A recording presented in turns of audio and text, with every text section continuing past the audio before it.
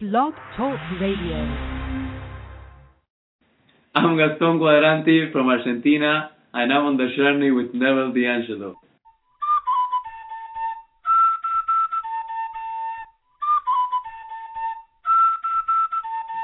Hello, everyone. Welcome. We're on our way to that place called En route, we're spending precious moments with fascinating folks who have a unique view of life, people with novel solutions to life's tricky little problems. We encourage you to live, laugh, and love.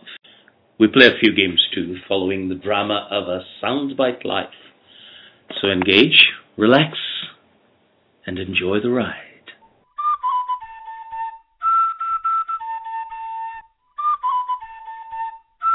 Today I have the distinct privilege of having as my guest a passionate poet, an outdoorsman, a philosopher, a gourmet cook, an educator, a photographer, an artist.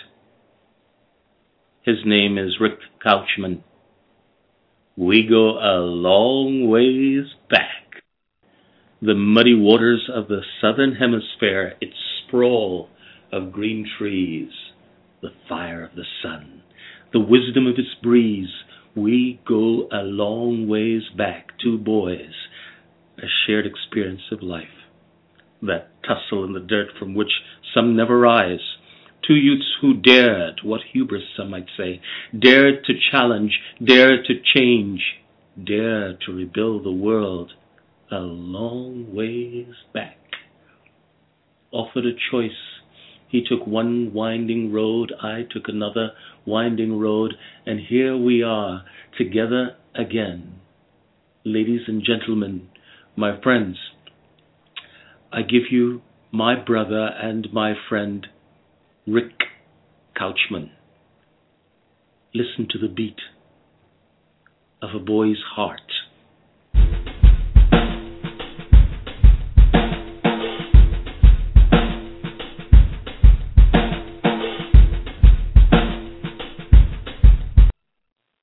Well, hi there, Rick. How is New York today?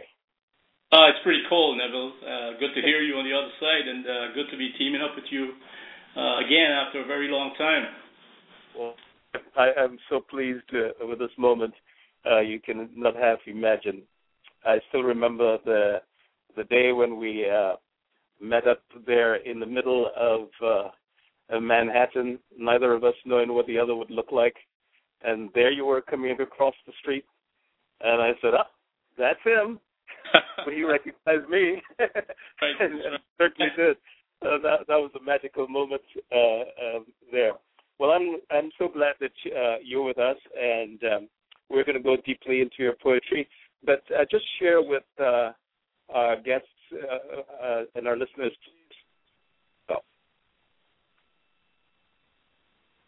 Are you there? Yes, I'm here. Okay, can you share with us just a little bit about yourself from your end? Yes, certainly. Just very briefly, I have a passion for living. Living is all I know how to do. I embrace it fully. I consider myself a free agent in this universe, free to be an explorer, to explore. I feel the need to be, actually, in contrast to not be. I'm for self-definition, the authentication of my own meaning, putting meaning to my own life. I refuse to be defined by others. The world, the universe actually owes me nothing, and I understand that, and I embrace that. And with that in mind, I know that I have to grasp life. I have to live, and I enjoy doing it. Thank you so much, Rick. The very Rick that I know. Well, we're going to go into your poetry. You know that I read them.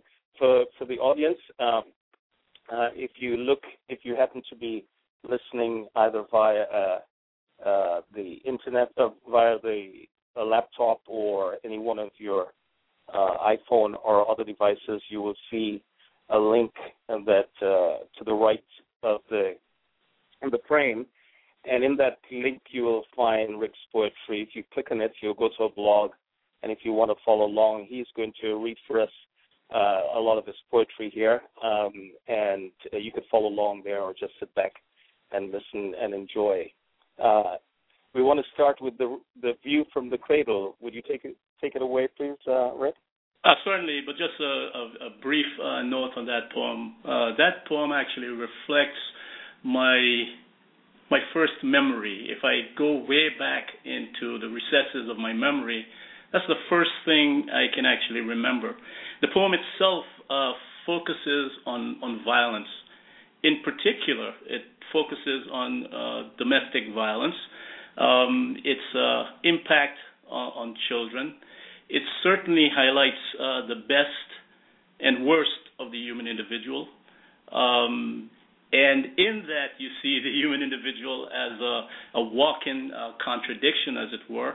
Now, that's not necessarily a bad thing. That's how that's the nature of the beast. That's what we are.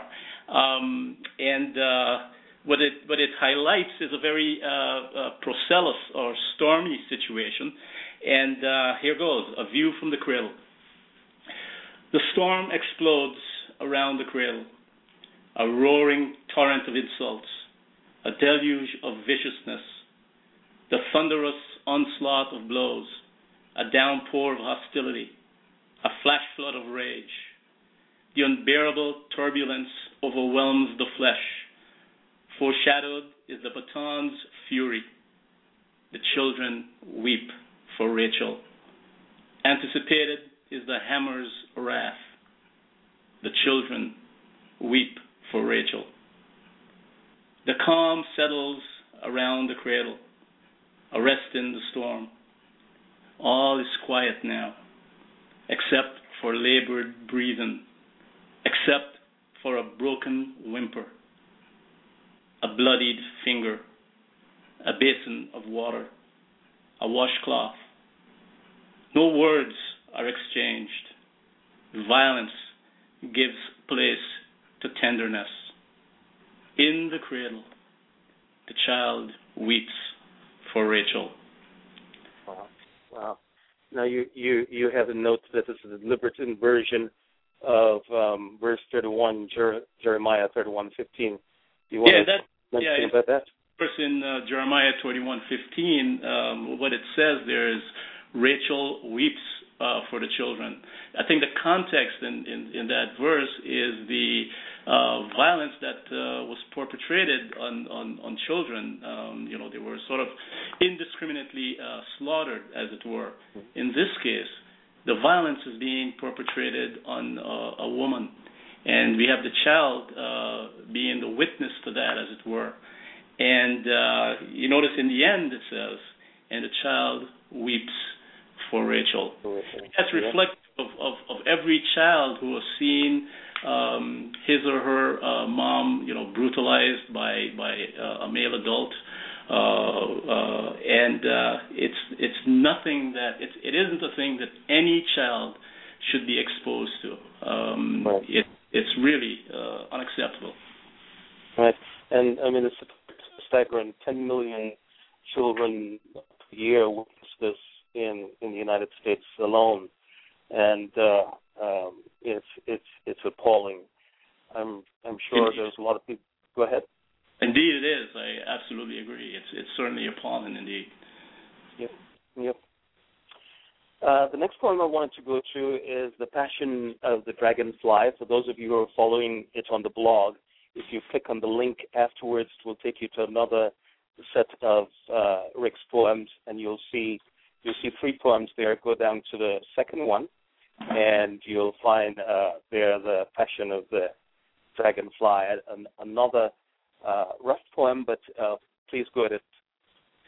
No, this poem, I should say, is essentially an act of contrition. It's basically redemptive, specifically for me, because there's a personal aspect to it.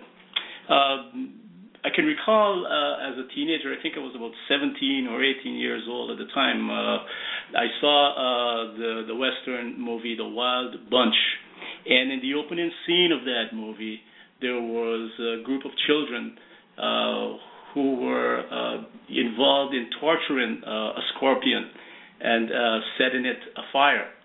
It made me remember a time in my own childhood when I perpetrated acts of cruelty against insects. And as I said, this poem is an act of contrition. It's pretty redemptive. But what it does focus on, beyond the specific personal aspect, it focuses on violence, cruelty, injustice. These things as they're directed to those perceived as being weak. It's a pretty powerful poem, and I'd certainly like to share it with you guys. It's called The Passion of the Dragonfly. On a sunny summer's day, I lay perched on a branch, happily enjoying my peace, my freedom. My translucent wings are spread out. My tail is extended behind me. About to lift off again, I feel the pressure on my wings. I lift off, but not of my own accord. I am transported to who knows where, my wings caught between the vice-like grip of thumb and forefinger. I am filled with dread. I struggle, but it is futile. I fear the worst. Minutes later, I feel myself lowered tail first into a black hole in the ground. The entire length of my tail is submerged in this hole. Only my upper body remains outside of it. The summer's heat is merciless. The August sun shows me no pity. I, a mere insect, expendable, my wings still within that vice-like grip of thumb and forefinger. My wings are brought together behind me. My tail remains in the hole in the ground. My upper body is pulled backwards. Wet mud is placed at the end of my wings to keep them affixed to the ground. My body is upright, but angled slightly backwards.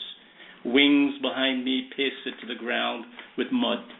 I wriggle my body, trying desperately to move my wings. Futile effort. Behold, I feel a sensation, as if things are crawling up my tail. At first, there's a tickling sensation as these things move up my tail and up my body. Then follow darts of excruciating pain. Hundreds of these darts combined with the crawling sensation that now covers my entire body. I want to scream, but nature did not allow me sound for the expression of pain, joy, sorrow. My scream is silent, and the more painful on account of this silence. The pain is unbearable. I struggle, I struggle, I struggle. But I am unable to move.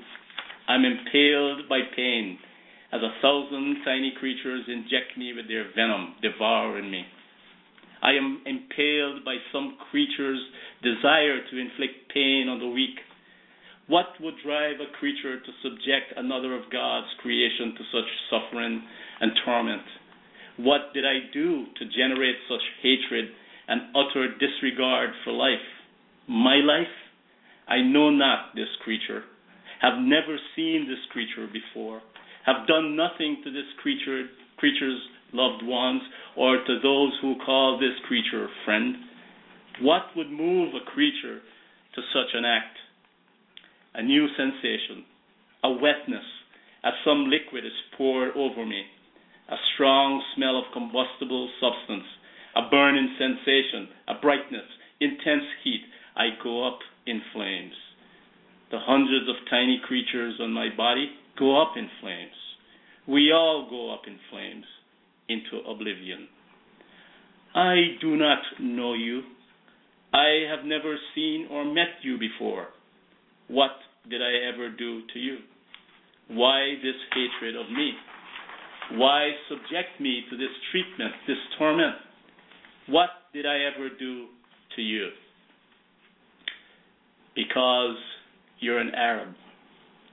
Because you're a Jew. Because you're black. Because you're white. Because you're Mexican. Because you're Asian. Because you're weak. Because you're disabled. Because you're gay. Because you are I see. So you hate me because of my essence. You torment me because of my being. You hurt me because I am. Yeah. You know, these two poems, for me, as I told you, I read them several times. I feel like both on the inside and outside of them, I think of them like water. You drink it, or you bathe with it.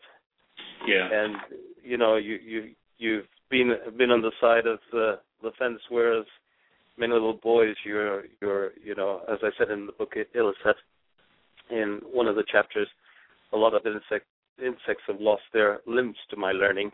Yeah. But on the other side, you watch the cruelty that is extended on human beings, just because, as you say, you hurt me because I am. Yes. But the world doesn't have to be in this state. We can make a difference, can't we? Well, you know, we can make a difference indeed, I think. But, you know, I say that not to be pedantic in any way, because far be it from me to, you know, tell the world what to do. Right. I am no authority. But I tell you what, Nev, I operate in a particular zone or sphere of activity. And my sphere or zone of activity, if I can help someone, if I can make a difference, if I can speak against injustice, if I can give $1 to some destitute individual, then I will. Right. You know, I can't prescribe a solution, because if we think in terms of a solution or solutions, a solution or solutions are mere constructs. They're ideas, and so in a sense, we are separate from them. Mm-hmm. But how about if we see it this way? Instead of thinking about a solution, which is basically divorced from me as a human being, how about if I think of myself as a solution? Right. I walk into a certain situation, I act, I do something, you know. And right. The world is full of this crap. This nonsense is highlighted in this poem, and you know, we ought to be outraged about it every time we see it, every time we hear about it. Yeah. Right. Well, before we go into some of the others, let's talk about your influence. I know you have the poem, The Answer to Eliot's Question, but you want to tell us who are your major influences in your poetry? Well, it's pretty interesting. When I was about 9 years old, I read my first non-picture book, actually. In fact, there were two what I considered non-picture books in my house. There was Plato's Republic and another book. So I can remember picking up this other book, and on the very first page was the following quote. It said, "Not to desire or admire is more than to walk like a sultan of old in a garden of spice." I can remember as a 9-year-old, I was so impressed with this verse. There was something about it that I decided to memorize it, and I took it with me on to this day. And that was I guess the starting point of my interest in poetry and the way words can be used or manipulated to make a point. I found out only about a month ago to whom that quote was attributed. And I could not believe myself, because actually the quote was from one of William Wordsworth's poem, his poem Maud. I had read that poem several times, and I missed that particular quote. But Wordsworth was one of my influences, and so was Tennyson. But I think the poet who was most influential in my development as a young poet is T.S. Eliot. And as a matter of fact, the poem, The Answer to Eliot's Question,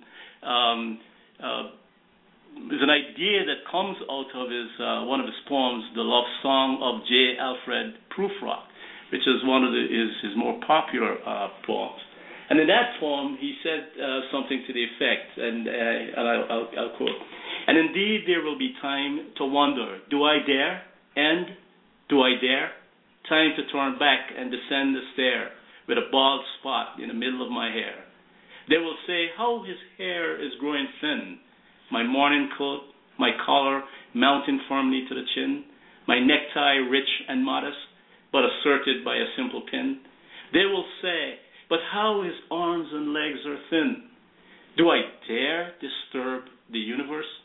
That's the question, and in this poem I attempted to provide the answer. And here goes. Yes, I dare. I dare to eat the fruit, knowing well the result, the fatal transformation of my race, to plunge the sacrificial blade into the young lad's chest on Moriah, to look back on the two cities doomed to fire and brimstone, to dispatch Laos and form an unholy union with her who gave me life, to walk away from spouse and son. Yes, I dare. I dare to wager Drupadi and her 4 brothers a kingdom to win, to destroy with my own hands the 2 fruits of my womb in punishment of cowardly Jason, to make a pact with Mephistopheles and bringing about the destruction of innocent Gretchen, to avenge the shameful deed of Clytemnestra without deference to the divine woe it will unleash, to walk away from faith. Yes, I dare. I dare disturb the universe. There you go. I was just messing around with that one, but I thought, well, hey, I'd like to try, to answer that question. Yes, I dare disturb the universe. In a way, my own, it reminds me again of my life as a kid. I remember when I was about 7 or 8 years old, we were walking down the street, and my friends said to me, "I dare you to go lie in the middle of the road," And I said, "What?" Well, I didn't like to be dared, in a way it was putting me on the spot. Well, I did it. I went, I lay in the middle of the street and proved that I dared lay in the middle of the street. But then one of the neighbors saw me, and got my ass whipped after that by my mom. But that was just messing around with Elliot. And as I said, in a way, I think I live my life that way. I, sort of in your face. Yeah, I dare disturb the universe. And in some of my poems, the notion of dare and confronting the universe is, certainly there. I think that's how we should live our lives, basically. Well, at least I live my life that way. I'm not preaching how anyone else should live his or her life, but I dare disturb the universe. So we'll continue, but let me take a break now. We're in each of our series we do a dramatic set here, so I'm going to jump to that, and then we'll come back to you. Is that okay? Okay, great.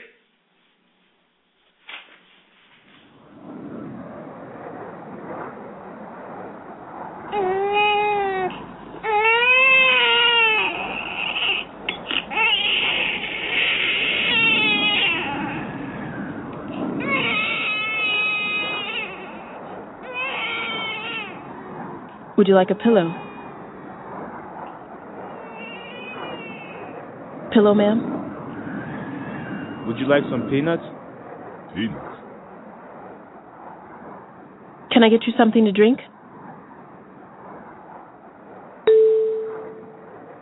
What? Pardon me? I can't hear you. He wants my growl. Oh, what's the way my mother raised me? Okay.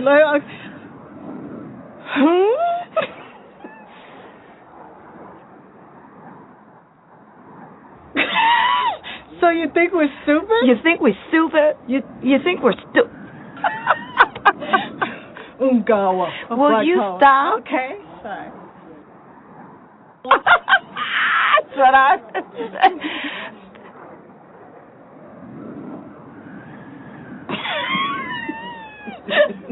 We're church women. Oh, yes.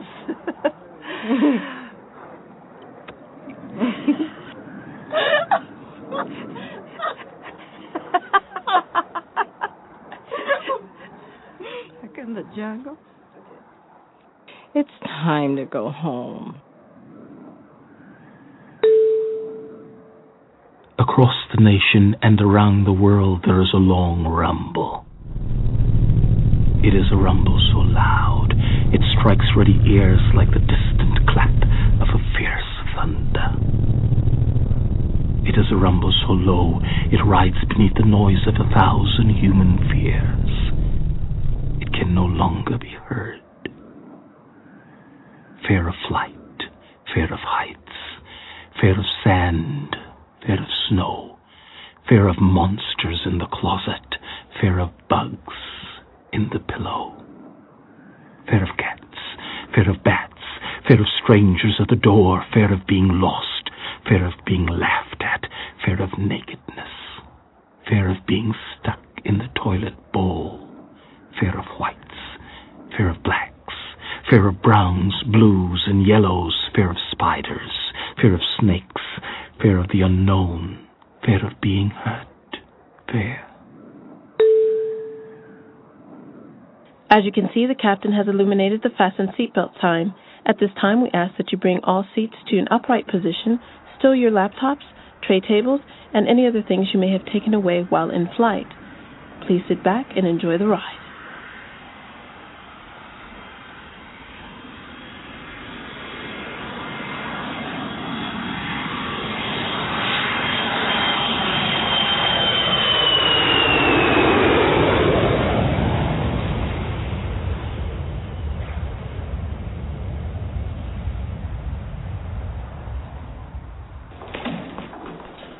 Bye-bye. Bye-bye. Have a nice day now. Bye-bye. Bye-bye. Have a nice day. Bye-bye. Bye-bye. Bye-bye. Bye-bye. For Regina, the end of this flight would mean a dip in a jacuzzi, then to dining and wining with clients. For Pina, life was about to make a turn so sharp she could hardly have anticipated it. Okay, that was interesting. I've learned so many lessons today. You know what? I don't even know if I'll get another chance, but I know I've got to close this deal. The other two fell through like rocks in an oil tank. It's time to go home. With banks gone tight and competition still tough, one might scarcely fault Pina for stressing about locking up this billion-dollar deal. After all, the fate of 363 employees, just whispers away from pink slips, depended entirely on her success, but that was not the pressure causing her heart to pound so loudly beneath her fragrant breasts. Time was running out on her. Bye. Bye.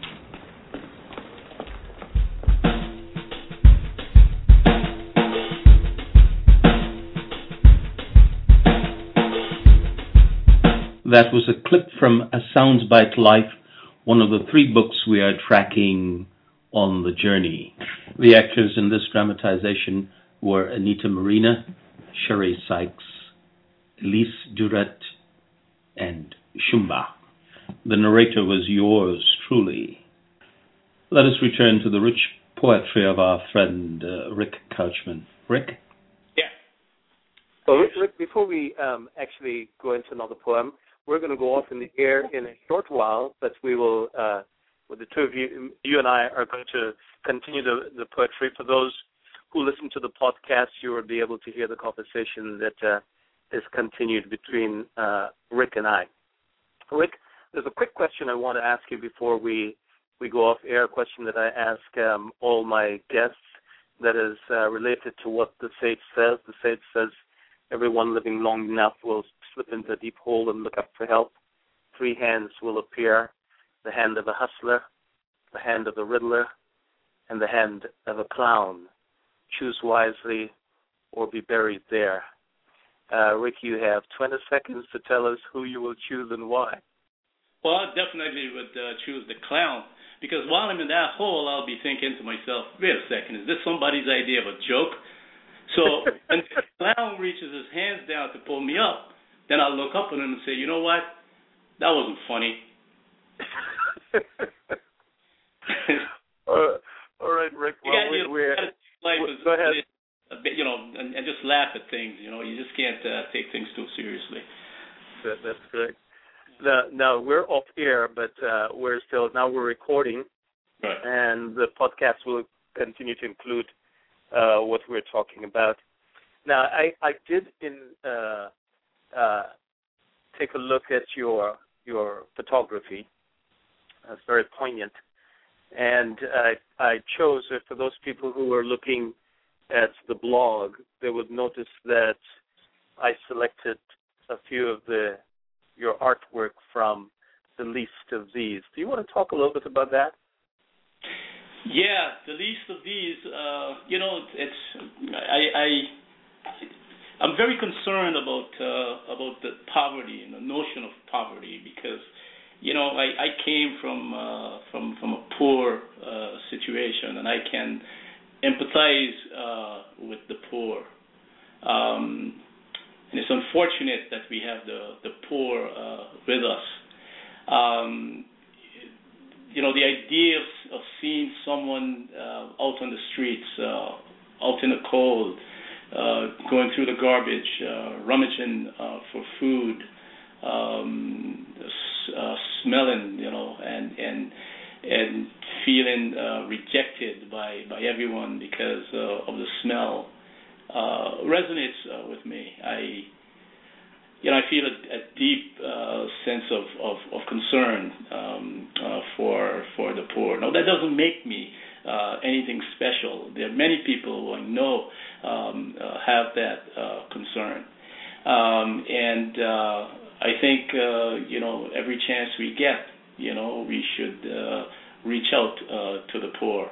One of the things that have always stayed with me is a verse in the scripture which says, he who gives to the poor lends to the Lord. So, if you help the poor, whether out of good motives or poor motives, it's going to come back to you in a good way because, God is no person's debtor, and will certainly reward those who